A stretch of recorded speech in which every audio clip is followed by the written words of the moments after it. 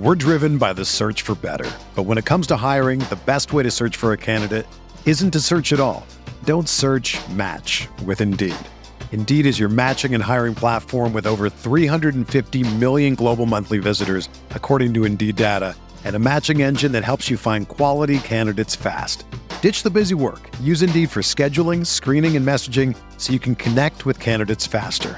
Leveraging over 140 million qualifications and preferences every day, Indeed's matching engine is constantly learning from your preferences, so the more you use Indeed, the better it gets. Join more than 3.5 million businesses worldwide that use Indeed to hire great talent fast. And listeners of this show will get a $75 sponsored job credit to get your jobs more visibility at Indeed.com/Blue Wire. Just go to Indeed.com/Blue Wire right now and support our show by saying that you heard about Indeed on this podcast. That's Indeed.com/Blue Wire. Terms and conditions apply. Need to hire? You need Indeed. Hello, this is True Faith Weekly Podcast. I'm Alex Hurst, currently by myself because the other lads are once again outrageously late for doing this. Ben Wade and Simon Campbell will be joining me very, very shortly. So before they get here, I thought I'd fill you in a little bit about what we're going to talk about on the show. And the weekend we had, me, Ben and Green Street doesn't do the podcast very often. Drove down to Liverpool Saturday afternoon. Went down early doors about 9 o'clock. Got to Liverpool, parked the car in the Glamour Pit pub, which unfortunately since our last trip to Liverpool for the Everton away game had sadly closed down. The writing was on the wall, not just because the pub itself is called the Glamour Pit, but also because when we got to the Glamour Pit last time before Everton, they only served Carling on draft. All the other beers, all the other drafts, all the the fridges, just Carling. So the writing was on the wall. One positive, free parking as a result. So that was good. No one to guard the car, unfortunately, but it survived. So yeah, went to Liverpool. So we'll touch on that today. Ben was there. I'll get his thoughts. I'll get Si's thoughts as well on a few things. We'll have a look ahead to, quite frankly, stupidly big game yet again against Crystal Palace. I'm already ridiculously nervous about it. It's bloody Monday. I wish we had a game midweek or something. I wish we were still in the Europa League just to get through this week without having to think about this Crystal Palace game and beyond. Follow us on Twitter at TFWeeklyPod. iTunes, you can find us SoundCloud as well. Give us a follow there. I appreciate everyone that's left us reviews. It's really, really helpful for getting the podcast out there. So cheers for everyone who does that. No radio show on Friday. Sorry about that. We'll be back on Friday live 7 o'clock. Radio Northumberland. Get in touch through Twitter at TFWeeklyPod. That's why we do it, basically, to have digital patter with people. We couldn't do it last Friday. We'll get it done this week. So Newcastle, since we recorded last, drew 1-1 with Manchester City. Here's fucking Si. Hope it's Si. 24 minutes late. Been sat here 45 minutes. No, Ben. He says he's fucking coming. We're recording. Right, hello. But honestly, I'd love to know why he's late. Anyway, since we last recorded, we've got a massive draw against Man City, 1 apiece, and then we've got another spectacular point against against a very good Liverpool team. Si, since you're here, I'll start with you. Happy with the 2 points from those 3 games, or do you think we needed at least 3? It's funny, isn't it? Because before watching Sunderland yesterday, you probably would think, 2 points, that's all right. We can take that. Win another 2, maybe he's getting another draw. I'll see we're all right. But watching Arsenal just gift Sunderland 1 point, nearly 3, just by not really trying to win a football match. And then you realise that from the Mackems remaining games, I don't know. We were saying before Man City and Liverpool and before Swansea, I suppose, we need 4 wins from 6. We've got 3 games left. We've won 1 and 2 draws. So I think we've made it hard for ourselves, and I really think we need 3 more wins. So yes, 2 good points, but really beforehand you would have preferred to have 3, just won one of them and maybe lost the other. Yeah, I disagree slightly. I didn't think it was 4 from 6, so naturally I'm going to be more satisfied than you because I didn't think we needed 4 from 6. I think we possibly we need 7 points. I needed 3 draws. I thought we needed 3 wins and and a couple of draws. So we're only talking 1 point. Yeah. 1 point out here. We'll talk more about the Sunderland Arsenal game specifically later because it was such an odd game. But I think at this stage of the season, and Benitez talks about confidence so much, that not losing both games, I know obviously points wise, beating City, losing to Liverpool would have been better, but not losing both games is also a massive coup for this side, which is, you know, so low on confidence over the past 2.5 calendar years of just losing football matches non-stop, to go to Liverpool, get a point, to play Man City and Liverpool. And this is, I mean, we're getting into the later bit now, but he's not fucking here anyway, Ben, so I don't care. We played Liverpool and we played Man City, and Man City and Liverpool were both very good. They're both on excellent runs. They're both playing really good football, and both sets of fans are happy. You know, Man City just beat Chelsea 3-0, just beat Stoke 4-0. Real Madrid, beat whoever they're beating, PSG in the Champions League. Their only little blip is drawn at Newcastle. Liverpool were about, I think, to score 4 goals in a row for the first time in a stupid amount of years, since the 80s or something. Like Dortmund smashed Stoke, smashed Everton.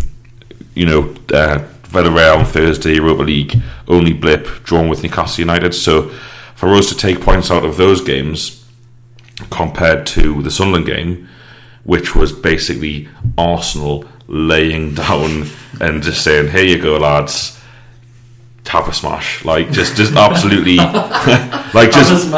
just absolutely, Sunderland should have won that game 4-0. Arsenal were that poor. Yeah. They were, Man City and Liverpool weren't lethargic, they weren't listless. The Arsenal players just didn't seem to run. Yeah. They didn't seem to run or break into a sprint. But so anyway, I'll come back to you. Are you happy with as the games went? Do you think a point was a good return from each game, or did you think that maybe we deserved more? I thought, well, from Liverpool, given where we were at half time, a point was a miracle. Really, it was. I mean, we weren't as bad as we have been. You watched the match, by the way? Did you? Yeah. Did you see the whole game? Yeah. We weren't as bad as we have been. We had a couple of bits of possession, a few chances, and we wasn't really falling for it. It wasn't like, I don't know, like Southampton away, where we just had no possession, no shots, no anything. We're in the game, and to be 2-0, I mean, obviously the first goal was just a farce, but wasn't a free kick, by the way. It was just keep a free kick. I'm not saying that after that is that's not an excuse. I mean, the Lallana goal, you let them off, is a decent goal. Like, you cannot save it. Just not. No one's really at fault. Do you think that some people are saying a top quality keeper would have done better on both goals? What do you think? I think that's harsh. I think it's harsh, but I think Lallana's goal, it's on the top corner. He's not smashed it. No, it is a good goal though. But again, I mean, I'll talk about Dummett later. I mean, we stood off him. He's been given a lot of time to take his shot there. He's got 3 seconds to stop, look, and just hit it. It's not the keeper's fault there. Nonetheless, the comeback was excellent. Would fully deserve to get back in the game. Could have nicked something here, but could have conceded 4 or 5 in the same vein. So, a point was a good result, and as you say, against a very good Liverpool team who definitely went. They weren't laying down. Their season's not over. They're still playing like they've got everything to play for in every game. Jurgen Klopp was gutted afterwards. Yeah, gutted. More on him later. It was poor. It was poor from them really to let us back in it when they literally could have had us dead and buried at half time. The City game, on the other hand, I thought they did look like a team that weren't really that arsed. I thought, yes, we did very well. I thought we shut them down, but really they didn't show much. They scored a daft offside goal, and that's the one where really, if we look back, if the disaster happens and we'll look back, that's the one where I think could have got 3 points there, And yes, they've got an offside goal. I think the refs evened the game out a bit because it was a definite pen Man City could have had. I disagree. Really? Look on. I'll let you come back to that in a second. Yeah.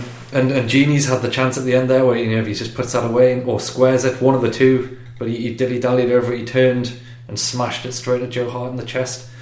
That was the one for me. That was the 3 points that we could have. We would have been out in the relegation zone now.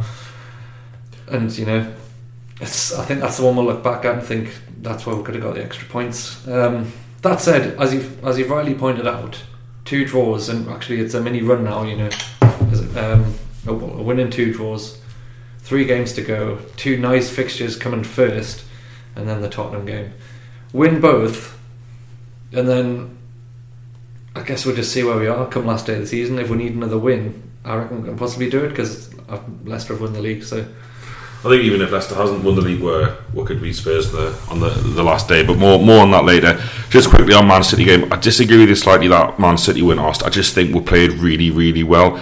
Man City, when they've got all their big boys playing, when they've got Joe Hart, Vincent Kompany, by the way, who's massive. Like Man City's stats with Kompany are outrageous. They basically win every single game he plays.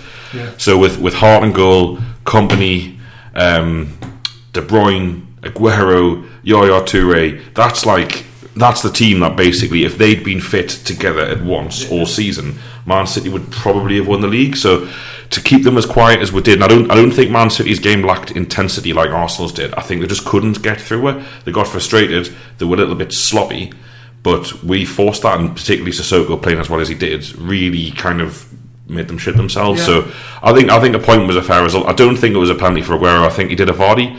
He realised that Mbemba was behind him, so he hoid his legs into Mbemba's legs and fell over, and the referee got it spot on. Wasn't evened out though. That decision is, what it is. No, I think the ref didn't give a pen because by that point he'd realised how bad the first goal. Was. You know what the goal was? It was terrible by Aguero, one of the best players in the world. You're just standing off what a waste of a good delivery that should have been. Great ball in the box. What are you standing offside for? No one marking him. If he'd been stood onside, still would have scored. The linesman just watched him offside the whole time and thought, do I not understand something here? He's doing something. It's Aguero. He must be doing something here that I don't understand, and he just bottled it because he was offside from the start of the run up to the end of the run up, and the whole time at no point did he enter an onside position. It was just absolutely... All the defence are stationary in the line. Let's not forget as well, it's one of these little things that doesn't get really picked up on, and it's, Steve McLaren, he did a lot of things wrong, but we were 1-0 up at Man City earlier in the season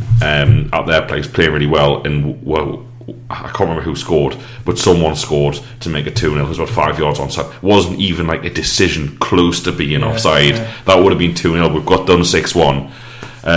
Little things like that have just screwed over all season. But that game, and so anyway, Man City and Liverpool, I thought both of them played well. Liverpool, I kind of wanted, Ben was supposed to be here for this bit, but never mind, he's fucking 35 minutes late. That's for a start, by the way. He should have been here before 8:30. Ben was really down at half time, because it was one of those things where we bought 2 tickets, me and Green Street, because obviously we're proper fans and we were going to go whatever. Ben didn't commit until we'd beaten Swansea. So his ticket was separate. It was not far, but it was one that we're just going to squeeze in. Yeah. Our seats were literally on the end of a row with the steward on the end of it. So we're still trying it. So Ben came in, and there was 3 of us, and it was just me stood in the aisle in the steward spot. And he was like, "Tickets, lads." Really? Yeah, as if we were going to get away with it. I was saying to Ben and Green Street, "Oh, what do you think was going to happen here?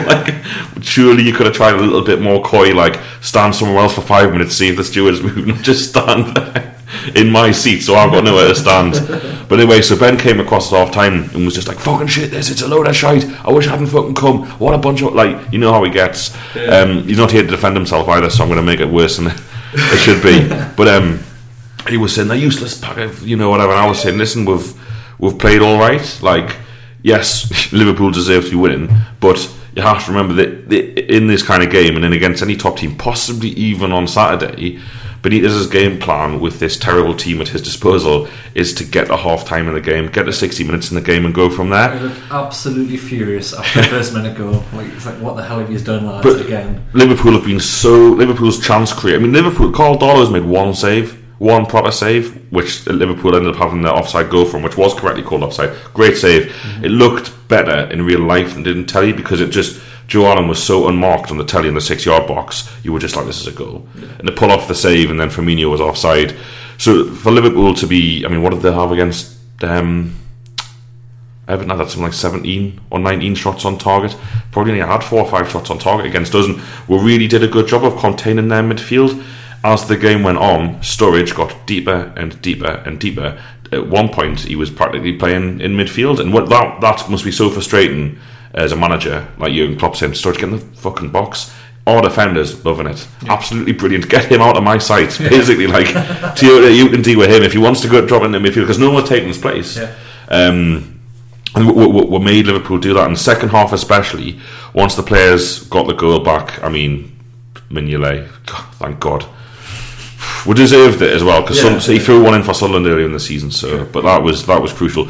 Townsend made a massive difference in that comeback because I think in the first half he was doing a lot of cutting back inside, a lot of playing it back to the fullback. And I think Benitez just said, "Listen, you fucking run, get at that fullback, whatever." Sorry, I don't know his name. It was Moreno, wasn't it? Yeah, it wasn't the lad. Get at that fullback, get some balls in the box. This bloke, Mignolet, can't deal with crosses. But yeah, Ben was very, very down at half time. I was thinking we've played all right here, and I was a bit positive, saying if we continue playing the same way we are and we'll get the next goal, we've got a chance. And obviously I was proved right. Do you think it was as much by Liverpool taking their foot off the gas, or do you think Benitez and the team came out and did enough differently to convince you that, you know what, we forced this result, not them? I mean, we've done it every game since Benitez has joined. We've come out from behind in the second half pretty much every time nearly, and improved our performance as the game's gone on. But, you know, it's like it's quite obvious now that he's having an impact, and he's got a group of players that, when this has happened in the past, just totally gave up, and he's got them to realise that even 2-0 down isn't the end of a football match. Which, under Steve McClaren, even Steve McClaren was probably saying, better luck next week, lads, at half time. It just seemed like that's what he was doing, because we just came out and there's no like extra fight. But he does the right things, as you said. He focuses on where can we get back into this game. He doesn't just go right, need better. He says, right, okay, we'll get some pace down the wings. He changes things around. So no, I don't think it was just Liverpool taking their foot off. I think we genuinely deserve to get back in the game. I think that belief is definitely there, like, across the squad. So no, that's the answer to your question. Yeah, well, I don't know, as an extension of that, I think what noticed me after the first couple of goals, and I try and do this a lot, it's a bit sad, every time we concede I try and look at the reaction of certain players. So, for example, Papi Cisse is very good. Like, you can see he's like, he's always like, how are lads, fucking here he is. You recording? Oh, we're recording. No, alright, so you're fucking just been 40 minutes late for starting. So yeah, Ben Ware's just joined with. So yeah, anyway, you look at them. So Cisse is very good, and a lot of them, your Sissokos and your Perez, and particularly the attacking players, but also in the past, Colaccini's not especially great at doing much after we concede. Whereas the lads on Sunday, particularly after the first goal, there was a lot of the forward players were quite rightly like arms in the air, out going, what the fuck was that, lad? Which is what you want to see. They were like, what the pissed, what have you done? Pissed off, as in like, how are lads? Because I mean, let's call a spade a spade. It was Paul Dummett yet again, and I don't want to be too negative at the moment. And he's going to start the rest of the games, but he was shit again on Saturday, and he cost for that first goal. It was his man. He had storage from the free kick. We all know he's shit, but he's the only thing close to a left back. Well, Mbappe's fit. Mbappe's fit was on the bench. Yeah. All right. But he's gonna start. And you know what he does? He does well early, so that's good. He provides some height. But Liverpool hammered our left side, absolutely hammered it. I mean, Perez got one of the worst players this season. Perez, from having people in positions that they play, and I know Paul Dummett's supposedly not a fullback, but at least he's a defender with a left foot. He was rubbish, and he's very, very limited, but I'm still pleased that he's in the team at the minute. There was a lot of times late in the second half where, I spent the whole, people listening to this can't say it, I spent the whole of the second half doing this with my arm, like saying, get across to the left, because you could tell whatever position Liverpool had the ball, they were going to get it left. Did you say that Ben Doddsy orchestrated the comeback with his arm signals? I knew something was going on. Get across to the left, and Perez just was an absolute farce. It's harsh again being negative, it was a really brave call from Rafa to haul him off at half time, because Perez seems to have been. I don't think it was that brave. Consider his performance totally that's the whole game against Man City and another half against Liverpoul, where he's done absolutely naught, and he's just, I think it's like having a minus player. Nothing. The ball, every attack breaks down with him. He looks to do the wrong thing. His decision making is what's letting him down at the minute. He always goes the wrong way. So bringing Wijnaldum on, I thought he had a very good half actually. Wijnaldum for a change. Yeah, coming off the bench. I still think it's brave to bring off your Spanish golden boy so early. He was so bad against Man City as well. I was doing what I hate, and I was kicking off at him in the first half saying, get this. about 25 minutes said Greece, get him off. It's like, get this cunt off. Like he cannot play football. He doesn't know what he's doing. He just looks knackered. He just looks like he's forgotten how to play.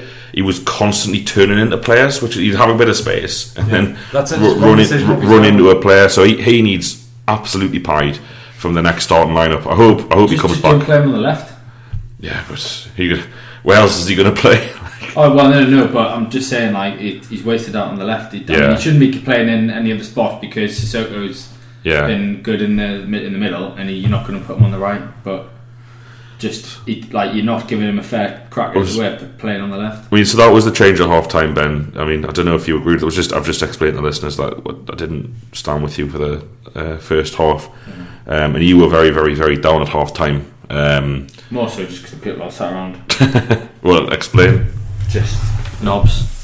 Well, that's more of another word to explain why. There was some little kid in front of us singing about going down to the championship. That's I couldn't believe me ears. Was it Cowley? Some little blonde kid. Like I'm sure I've seen him before. He's just mental. Like I think he's got special needs. Well, that's hard to say, but just. Like he's just mental, but it was just weird crap to be coming out with during the game. Like I don't know what he was playing at. He was doing. What was he singing? You'd be more specific. We're going down to the championship or something like that. That was really winding you up. That it was. Special needs. Surely he was the only kid making this noise. No, he does. Obviously, he doesn't have special needs. Completely normal, but he's just just a prick. Did me head in. And then loads of people around us, like, we're getting beat 2-0 and they're singing Where's Your Famous Atmosphere and all that crap. Who gives a shit about the fucking atmosphere? We're getting absolutely done on the pitch, you pricks. And they're more asked about, like, we're bloody lads, get in. People who go to Liverpool are strange. Every time I've been, it's just weird behaviour from, like... apart from the away support was really good. Apart from, like, your individual... You weren't over my end. I didn't hear too much of the Liverpool slums or anything. There was none of that. There was very good, none of that. I think a couple of people tried to start it and they just kind of got shouted down by Newcastle songs and shit panic. Second half, I mean, it was a bit flat after 2-0, which you can understand, but second half the support was very, very positive. I mean, scoring early was key. Obviously, everyone got right behind the team. It was just a massive videos of Rafa Benitez. Was the whole stadium singing it? Some Liverpool fans joined in. I didn't say that. They were singing the other Benitez song like at full time, like Raphael, but not our one. Oh, okay. But I mean, Anfield was very flat. I don't know whether I'm just unlucky, but it's been unbelievably flat every single time I've been. But maybe it's because they're playing Newcastle and my shit. But there was just no atmosphere at all. I mean, there wasn't anything riding on it either. But I'll take your point though. Like, you would expect at least 5 people to go and support the team. Why are they bothering going and sitting down? Like, it's just ridiculous. They're smashing teams left, right, and centre, as we were saying before. Though, you know, they've got a cranny team. I'd swap places with them. So Ben, me and Si talked through it before, but you can put your opinion in. Do you think it was Liverpool stepping off the gas, or do you think we came out and were like... Nah, I think we took it to them. I mean, it was very much the same as the City game. I thought we looked to control the ball, like the midfield again. Tiote and Colback I thought were brilliant. And Sissoko was having a big impact. I thought every time he was getting on the ball he looked dangerous, just brilliant people. Like there, I think to be honest, I think if Lallana had stayed on, because he was getting a lot of joy down the right left. When their right, our left. Like he was killing Dummett. I think if he'd have stayed on, like they probably would have nicked the winner maybe. But I think it was a fair result in the end. I think Cissé's chance where he's gone round Mignolet, just put it in the net. So like, what are you playing at? Just pissing about, and then Townsend fucking blaring it over the bar. But I thought defensively again, like other than the two, well, I would say the one mistake for the first goal, we looked solid again. Lascelles brilliant. Anita, I thought solid. And I thought Dollar played kind of a good game as well. Like 5 minutes into the game, TF Facebook was going mental. He's just another Stephen Taylor at Lascelles. Like really, really harsh. He's not. He's just what I really like about him. He's just decisive, and he doesn't mess about. He should have been, building into the team before now instead of being hiding for the last 10 games out of desperation. If we'd eased him in properly, he'd be a hell of a player by now. He was shit against Everton Bournemouth, just to defend that people didn't play him, because he was terrible. He's much better now, don't get us wrong. Watford as well. He's much better now, so that's you know, but it wasn't like he has played earlier this season. It wasn't like everyone was like, fucking hell, he's a good player. It was like, he's just as bad as the rest of them. But he's clearly relishing the running the team and the most, you know, the senior status he's picked up, even though he's a young lad, still hardly playing in Premier League football. And like Ben says, it's just really good that he just fucking heads it out of play and just stuff like that. When he's got good aggression as well. Like, he just goes and takes people out. Like, we're going to be. I'll talk about it now. We're playing Palace this weekend, and who do you worry about? I'm going to go into that. But you know, Lascelles against Conor Wickham, he's not going to get bullied. He's not. Whereas if Cortini was playing or Mbembe, you're thinking, fucking hell, you know, what's going to go down here? But before I start, what I'm worried about is Papi Cisse seems to get a lot of stick from the away end, social media, Richie Smith. Like, are you going to stick up for him, or do you think drop him from Mitrovic? No, like you, I'll always say start Cisse for two reasons. First of all, I like Cisse. I think he's good. I think he offers a lot, and yes, he misses chances, and yes, he doesn't really miss that many. Like, he does miss. Should have scored against Norwich, and the one against Liverpool wasn't really like he should have done better, but it was hardly like. It was hardly like, you know, he was in front of goal and missed. He scored the one big chance he got, which he had to score. Exactly. He scored. But he's always in a position to score 3 or 4 times in a game, whereas Mitrovic, even if he starts a game, he finds himself with 1 or 2 chances and tends to fluff them anyway. I know he scored a couple at Norwich and he's scored against the Macans, but we've been burnt too many times by starting him. Yeah. So I'd absolutely start Southampton away there. The two biggest misses, and I like them both as players, but the two biggest misses of the season are Mitrovic and Perez. Yeah, you know, people thinking they should start. You think of how many minutes between them they've played and how much they've actually offered. How little they've contributed. Yeah. So absolutely, Papi Cisse can start. Ben, what do you think about Cisse? Do you feel the same way as we do? And also, do you think that these people, you know, fucking 25 minutes in when he miscontrols the ball, people start chatting Mitro? Do they also piss you off, or on their side?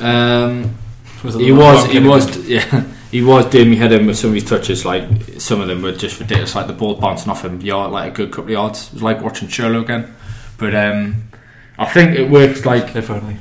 It looks like I trust Rafa. Like, he knows what he's doing. Cisse's I think he does a lot of sort of donkey work in that he's willing to chase the ball, and he doesn't seem to knacker himself as much as Mitrovic does. Like, where Mitrovic plays a full game, he's doing so much work just running side to side, trying to win balls in the air and closing people down. Whereas I think Cisse is probably a bit more intelligent with his energy. Like, he doesn't chase lost causes, where I think Mitrovic, just obviously buzzing to be in the team, like, will waste a lot of energy doing stuff he doesn't need to. And I think he's still a young lad. He's 20, 21. Like, he's going to grow up to be a great player for her, but like, it's a lot of pressure in his first season to be expecting him to come in and fulfil a role in a bang average team until now. I feel like he's much better coming off the bench, like having an impact, because he's brilliant in the air, and he gives. I think just the fact that he gives the crowd a lift when he does come on for the last 20 minutes, like, the atmosphere goes up, and that'll help the players. And Cisse, as you say, while he's still scoring, I mean, he obviously took his goal well against Liverpool. I mean, he should have buried the other one. I disagree with you on that. I think he should have scored it, but I think he's got a role to play in the team, and I feel like he's better off starting the game than and sort of, he doesn't have as big an impact when he comes off the bench. Whereas I think Mitrovic, on the other hand, is much better. Like, it does have a big impact when he comes off the bench. So I'd definitely keep it the way it is. Perez, I think, probably just needs dropping and just left to sort of figure out what he needs to do to improve his game, because at the minute he's not going to be playing as the support striker, which is the only position he can play. And you just feel like he doesn't really have a role in this team at the minute. I think he's not quick enough to. He can't play wide left or wide right. He's not got the pace to sort of get down the wings. He doesn't sort of link up well enough with the sort of strikers. I don't feel like he's got chemistry there, which is something that they can obviously work on in the off season, and hopefully he'll have a part to play next season. But I just think for now he's probably best off just being left out of the team while we don't need him, and just sort of let him go and work on the training ground. Yeah, Mitrovic. One for the future, though. 8 in 21 starts for Mitrovic, which is not bad considering how shit we are. Cisse 3 in 12, which again is like, you know, not the best. But I know who I'd start, and it's, you know, I'll just read out a couple of tweets from earlier on. Everyone's entitled to opinion, and I appreciate everyone gets in touch. It's good to talk about. Chris Gilbertson, cheers Chris, at Chris 2010, saying Pappy still start against Palace given he scored, which I don't agree with. I think he'd start even if he didn't score, but let's be honest, he spends more time on his arse and has a touch like Bambi. At least Mitrovic has strength to give defenders a rough time. I disagree with that. I don't know what that means. Look at the Southampton game. Look at all the games Mitrovic has started. He doesn't worry defenders. He worries defenders coming on after 60 when they're tiring and he's fresh. Doesn't worry defenders. Mitrovic spends all his time down, feigning an injury, sulking when he's not getting free kicks, and Cisse just gets on with it.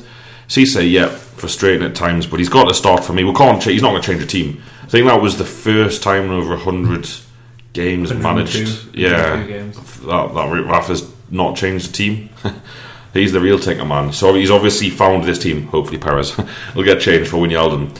So he's obviously a fan of this team. I don't know that I'd put Wijnaldum in for Perez. No, but there's got to be a better option, surely. I mean, there's Aarons, but like, just the issue I've got with Wijnaldum is you cannot play him with Paul Dummett. Like, he just won't do his legwork for him, which he needs. Like, do you reckon Perez does though? Because I would see Perez. No, I just said I think Perez needs dropping. Yeah, but I think he's got to try somebody else. Like, he's tried both of them.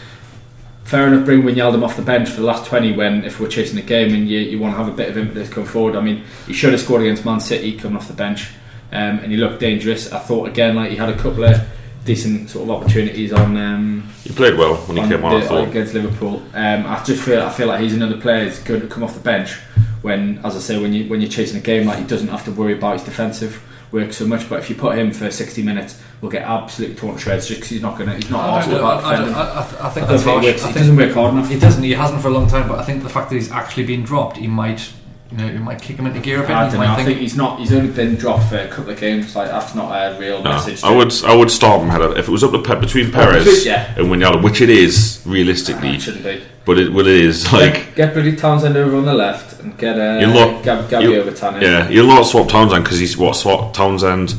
Was that 2 assists there? Yeah. 2 assists. No, 1. It was Anita, I think. Yeah, that's Anita. So we got an assist there. Scored against Southampton. So he's not. His output is too big from a changer. But let's look at the negatives for a second against Palace. Anita is getting a lot of praise, rightly so, and he seems to be really putting the graft in. But 2 players he's faced last couple of games when he's picked up a lot of praise and played well, a golden assist, or Fabian Delph on the left, who just didn't play England there. International. But just didn't play there, just pied it. Like, so he basically just had Kolarov to worry about all game. Kolarov caused him a lot of trouble. Yeah, and that was without any decent player overlapping. Or plus, he had Lallana, who had a good game, but again, constantly trying to drift inside. He probably got taken off because Klopp was like, "Fuck this! I'm going to stick a player on who's actually going to stay on the left wing," which he did in that Ojo kid, who's a proper left winger. You mean right? Sorry, yeah, right winger. And Lallana scored his goal, cutting in. So I worry. I don't know where Zaha and Balassi play. I don't know who plays what side, but or if it's interchangeable. Either one of them will cause any of this. I really worry. And if Daryl Janmaat's fit, and that was one of the questions Jack Talbot asked for, and we're going to go through them a couple of them later. He said, "Would you bring Janmaat in?" Absolutely. Yeah. Like, I wouldn't even dream. And if Janmaat's not fit, I'm comfortable with Anita, and he's done really well. But this Janmaat hatred amongst Newcastle fans, very few goals have come down Janmaat's flank this season. He's a good player. He's a good right back. I know people dislike him strongly for some reason and think he's a bottler and all this kind of stuff. I don't think he is particularly. I think I think Janmaat's got to start. And I think we've got a much better chance of winning. How do you think, Si? I suppose I wrote a note about how do you think we'll play it? Do you think we'll play the same kind of defensive possession seeding game like we've done the last 3 games, which has brought up points? And do you think it will basically play like the away team, considering Palace's preference for counter-attacking football? It's a very deep-seated question. I mean, he's got to be looking. But the hell has he did the buzzword I missed out here or something? You have missed out because you're 40 minutes late. A magic word envelope. I don't know. Like, I think if he is going to change it up, if he's got a better defender at his disposal, it's not like our defensive record's been great in all of these games, apart from Swansea. You know, we're still conceding a lot of early goals. We're still making silly mistakes. We're playing good teams. I know, but if we can put a proper international fullback in instead of what we've currently got, then you absolutely would. I'd be tempted maybe to give Anita a go at left back. and take Paul Dummett out. He's not going to do that. No. You need a left back. You're mad. Did you not see the Norwich game? I've just seen the games he played left back. I know, but he has had 2 really good games. It's so harsh to drop him. I know, yeah. Okay, maybe put Janmaat left back then. I wouldn't. If Janmaat's available, I wouldn't not play him. I don't think shoehorning Vernon Anita into this side is the solution to any of our problems. But he's not going to drop him. He's played well. He might drop him. What do you reckon? Should I have a look if Janmaat's going to be play him left wing? That's the solution. I bet there's like a 1% chance of Janmaat playing in this conversation. Is utterly pointless. I thought you'd ask how we're going to play against Palace, not anything about Janmaat. You just got an answer. The whole introduction of that question was about Janmaat. He spent 10 minutes introducing the Janmaat fan. So here's a different question. Yeah, and then ask you about how you think we'll face Palace. Answer that one. I think. Do you think we'll have a real fucking go at them, or do you think we'll play like the away team like we've done the last 3 games? No, I think we'll have a go at them. I think Palace concede a lot of goals. Benitez will be aware of that. Sitting back and letting them. Dara Janmaat on physio room, which is pretty good. No return date, so he's out for the season. No chance. Same with Colaccini. Well, that interrupted what I was saying. Where was that, Ben? You were saying we're going to have a go at them. You were saying we're going to have a go at them. Well, got to have a go at them. If we just sit back and try and absorb pressure again with Balassi, Zaha against, as you've rightly said, Dummett and Anita, likely fullbacks, we'll just concede goals. So we might as well just fucking go at them. We've got nothing to gain from trying to absorb pressure against the Crystal Palace team, who have been shit this whole year. I mean, they're all right on Sunday in the FA Cup, a couple of decent goals, but that'll be in the back of the mind again. They've got the cup, they're pretty much safe of relegation. It's a Pardew team. Pardew's terrible at dead rubbers. He doesn't win games unless it's absolutely necessary in the league. So I don't think you'll have them fired up. I don't think you'll have them motivated. If we get at them straight away, I think we'll get early goals. So absolutely change of approach. West Brom just equalised. Live goals as they go in. Yeah, I disagree, Si, but I hope you're right because I'll enjoy the game a lot more. But I think that he knows the formula now. This team know how to play. We'll press them hard in our part of the pitch, and CCL do a lot of running about, and we'll try and score, particularly from set pieces, I think. And we'll, like Townsend will probably give him a bit of license, and Sissoko as well. But I think we'll see a lot more of like Man City at home type of performance than. And getting to half time in the game 1-0 up hopefully, and then we'll have a real go at them. Like Swansea, I suppose. Last 10 minutes, what a real go at Swansea, and obviously picked up a couple of goals. Yeah. But I think Rafa's probably found this way. He thinks he can get the most out of the team now. Just remembering the mental twice, I think it happened, where we played some sort of corner routine, give the ball to Paul Dummett on the edge of the box. Somehow we had a corner with all our players in the box, and 5 seconds later, Paul Dummett was facing his own goal with the ball. When Liverpool can't defend crosses. So that was annoying, Ben. Well remembered. I don't know why that came to us. That was just the set piece. I want to talk a little bit about Jurgen Klopp and other managers. Pellegrini's the same, making excuses, but Klopp was absolutely gutted after the game. So I think Liverpool wanted to continue their own fantastic run, and he said Newcastle were a well-rested team. Well, I don't think the performance we put in against City was anywhere near as laid back and piss easy as the one Liverpool had to put in against Everton. He was able to drop Lucas Sago and Coutinho from the squad just because he fancied it. Where we just playing everyone we've got who's going to get a game. And I don't know. I just felt a little bit. I really like Jurgen Klopp. I love his football. I love the way he's doing things at Liverpool and very open and honest. But I just thought he was a bit disingenuous after the game, saying that sometimes basically shit happens and Newcastle didn't really offer anything. I thought we were in that game, apart from the last 15 minutes of the first half. I thought we were never out of the game, and I don't know, I just thought he was a little bit, and Pellegrini was the same, a little bit. Newcastle tried really hard, don't know why they're in relegation zone and all this kind of stuff, kind of blaming us.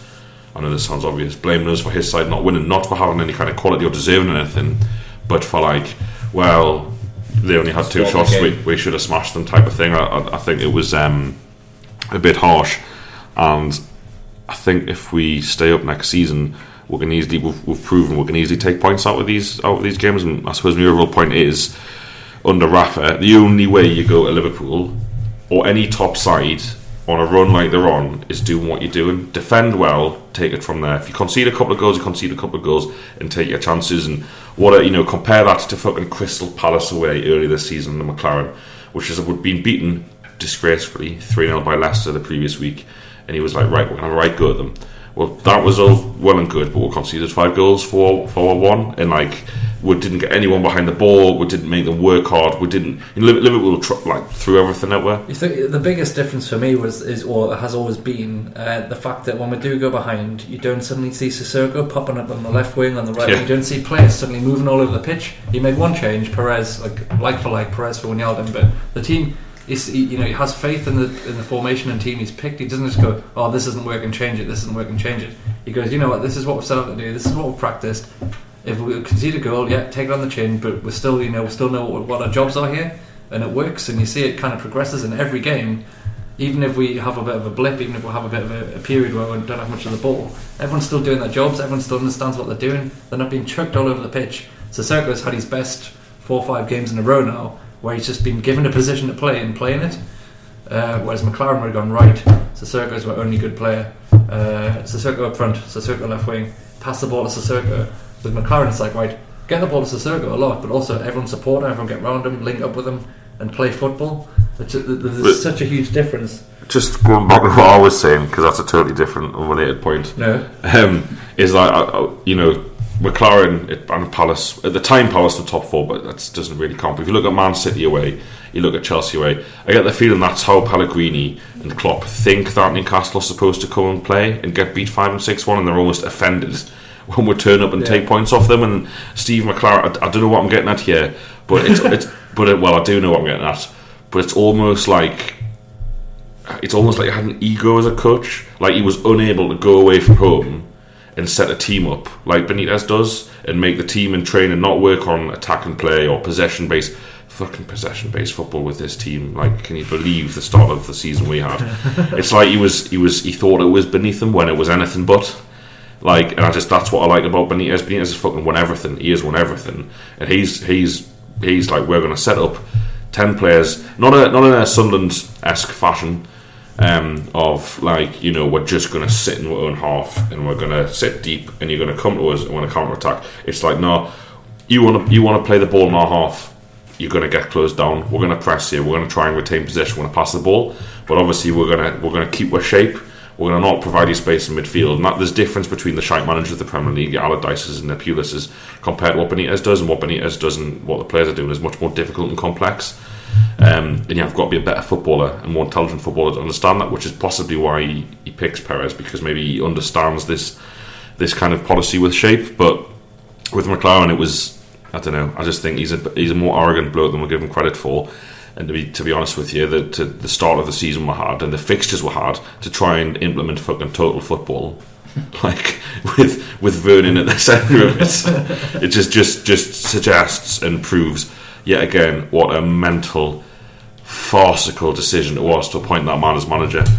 But if McLaren hadn't been appointed, we wouldn't have Rafa. So, every cloud. Ben, moving on, Sunderland Arsenal. We're kind of touching this a little bit earlier, but I want to let you have your say. I kind of said to Si, it was a totally different point for Sunderland because Man City and Liverpool were both good, but they didn't do anything wrong. They're both flying, whereas an Arsenal team, low on confidence, turned up in Sunderland and did, well, how would you describe what Arsenal did yesterday?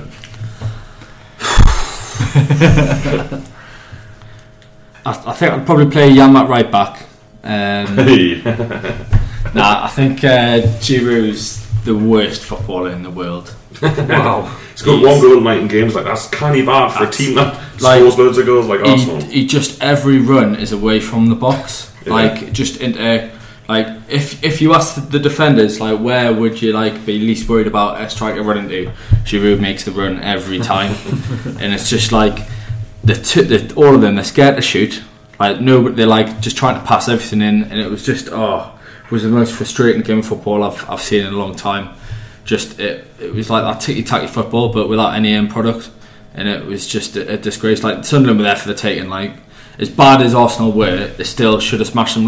Could have smashed them 3-4-0, if not more. And it was just it was a disgrace. Like even Sanchez was crap. Like, and he's been the sort of the one-star player I think this year.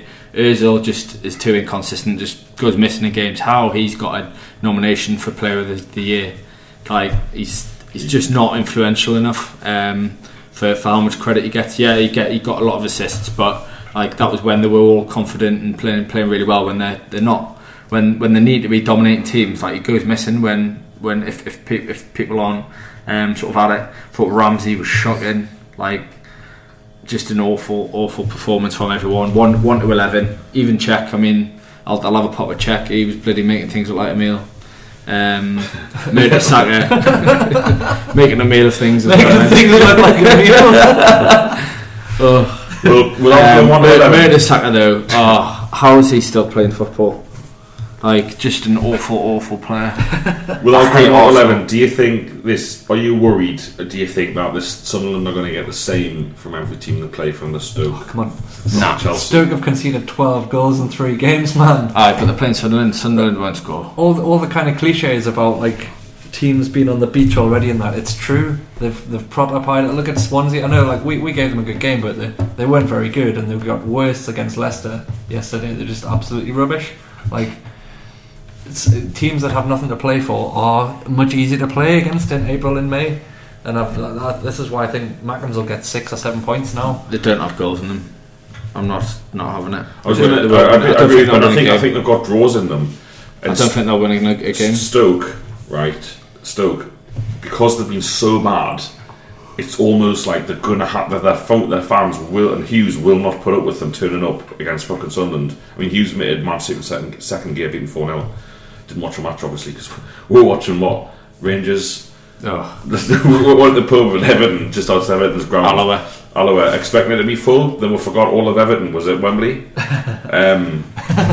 So we sat with fish and chips in the pub watching Rangers Alloa, thinking, do you reckon they'll put the Man City game on? But no.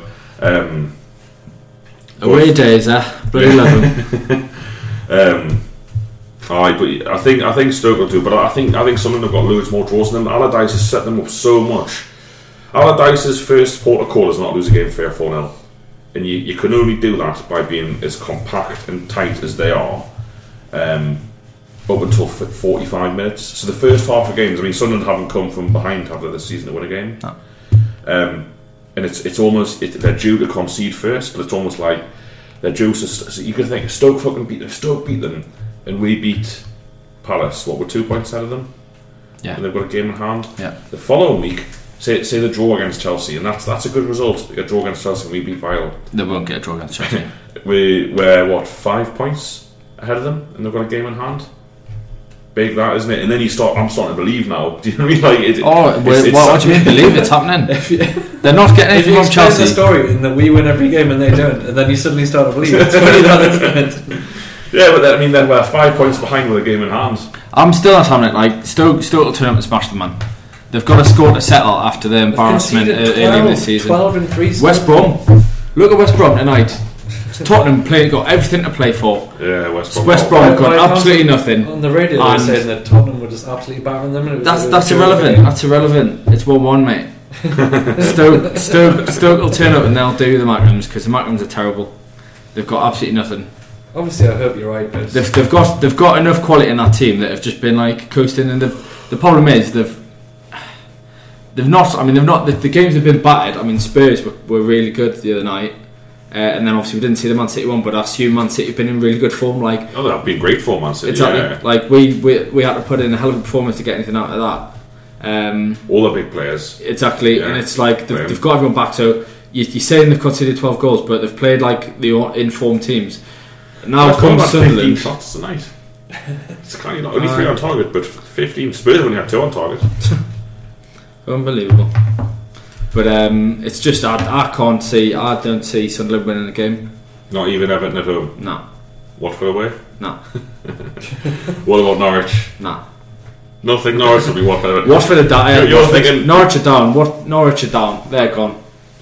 You reckon? They're not getting anything. They're doing nothing. Arsenal away Saturday straight after our game. Yeah, won't happen. And I mean, That's potentially good crack for us that night, because if we win, and the Magnums don't, we'll be up for that. We'll go watch it and a few pints, but if we're lost or something, it will be alright. Right, lads, I'll see you fucking next September. Norwich won't get any more points this season. And Sunderland, I think, realistically, are looking at 2-3 points maybe tops from 3 draws, and then they'll get done off Chelsea. That's such an ideal... It's going to happen, man. It's going to happen. Don't even kid yourself. This is from you, half-time Saturday. The fucking shite half-time on Saturday. You filming. Oh, I wish I hadn't fucking come. No, that was more. Well, that was the booze and the fact that I'd spent, God knows, 45 minutes surrounded by the worst people in the world. I was just in a bad mood. It was nothing to do with the pitch. What was going on the pitch?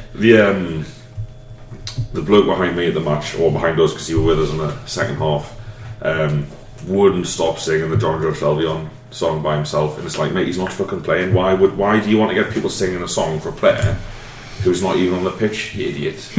As opposed to the guy on the other side, to our right, a few rows down, who was griefing John Joe Shelby in the warm-up for not getting, climbing over the hoardings and getting the ball out of the... When we say he wasn't just going like Shelby, he was going absolutely Shelby up, good, absolutely mental at Shelby for not going to get the ball when we're having a kick about at half time. Yeah, absolutely mental. Christ. Just the two sides.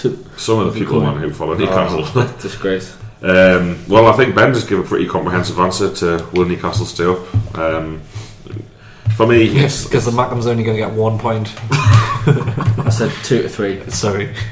And Norwich aren't getting another point. And that's giving them a That's me being reasonable. Actually, with the handicap. They'll take. So between Norwich and Sunderland have got 2 points between them, and we're going to win 3 games. The remaining what? Oh, we're not going to win 8 games. We'll beat Palace and we'll beat Villa, and then we'll probably get smashed off Spurs. But who cares? We'll be safe. We're hopeful. We'll party. This weekend, we may as well talk about them. I'm kind of thinking of me True Faith match preview already in my head of just saying I hope Pardew doesn't get a negative reception. Couple of reasons. Number one, he did do a very good job for 2 years. Number 2, there's no point. No, that's not. That's her fridge. Number 2, Newcastle. What's the point of looking back at the past? What's the point of kicking off? Let's not make this occasion about Alan Pardew. Nobody cares anymore. There's so much more to worry about. There's so much more at stake. Alan Pardew is insignificant, and society. You're right. I hope. No, there's not. He gets a good reception. Just to prove that everyone's moved on and be fair enough. You'll probably come out and do a little clap round, circle clap like you used to do, and just get on with the game. And I hope he doesn't get the ball and get booed. And it's just like you say, it turns the story in Alan Pardew rather than about Newcastle under this manager who we've got now. And the only thing that's going to you can guarantee it's going to be another Cardiff. It's going to be very difficult because of the Jonas situation. That's a good point. Yeah. He's going to get torn apart as Pardew. But you're right. I hope he doesn't. If he gets a bit of stick, give him a bit of stick before kick-off, then just focus on the game. Let's not sing about Pardew until half-time. Looks like Leicester are going to be 7 points clear with 3 to play.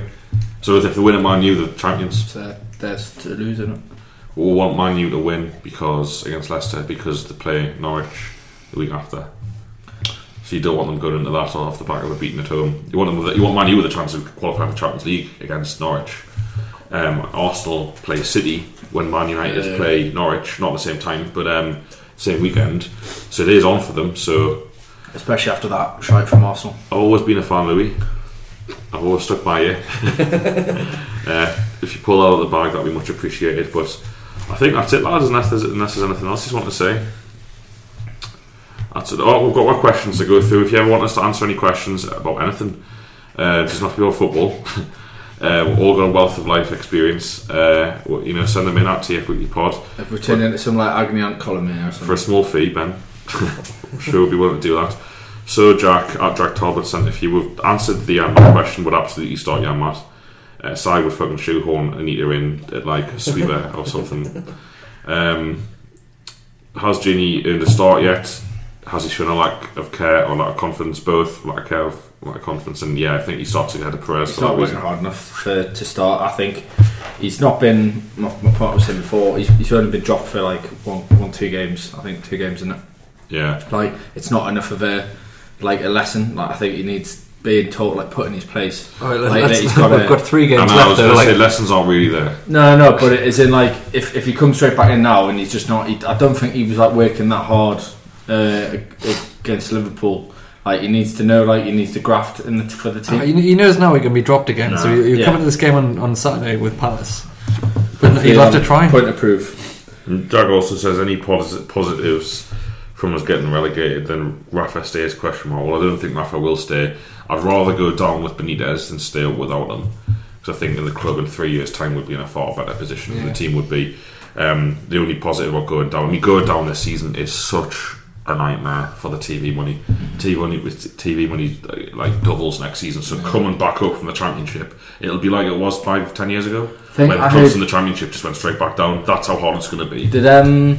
I'm sure I heard someone recently saying as well the parachute payments are either stopping or they're reducing them. No, what they are is they're going up, but nowhere near in proportion as the rest of the staying in the league gets you. It's just an absolute nightmare. The only positives about going down are Saturday 3 o'clocks.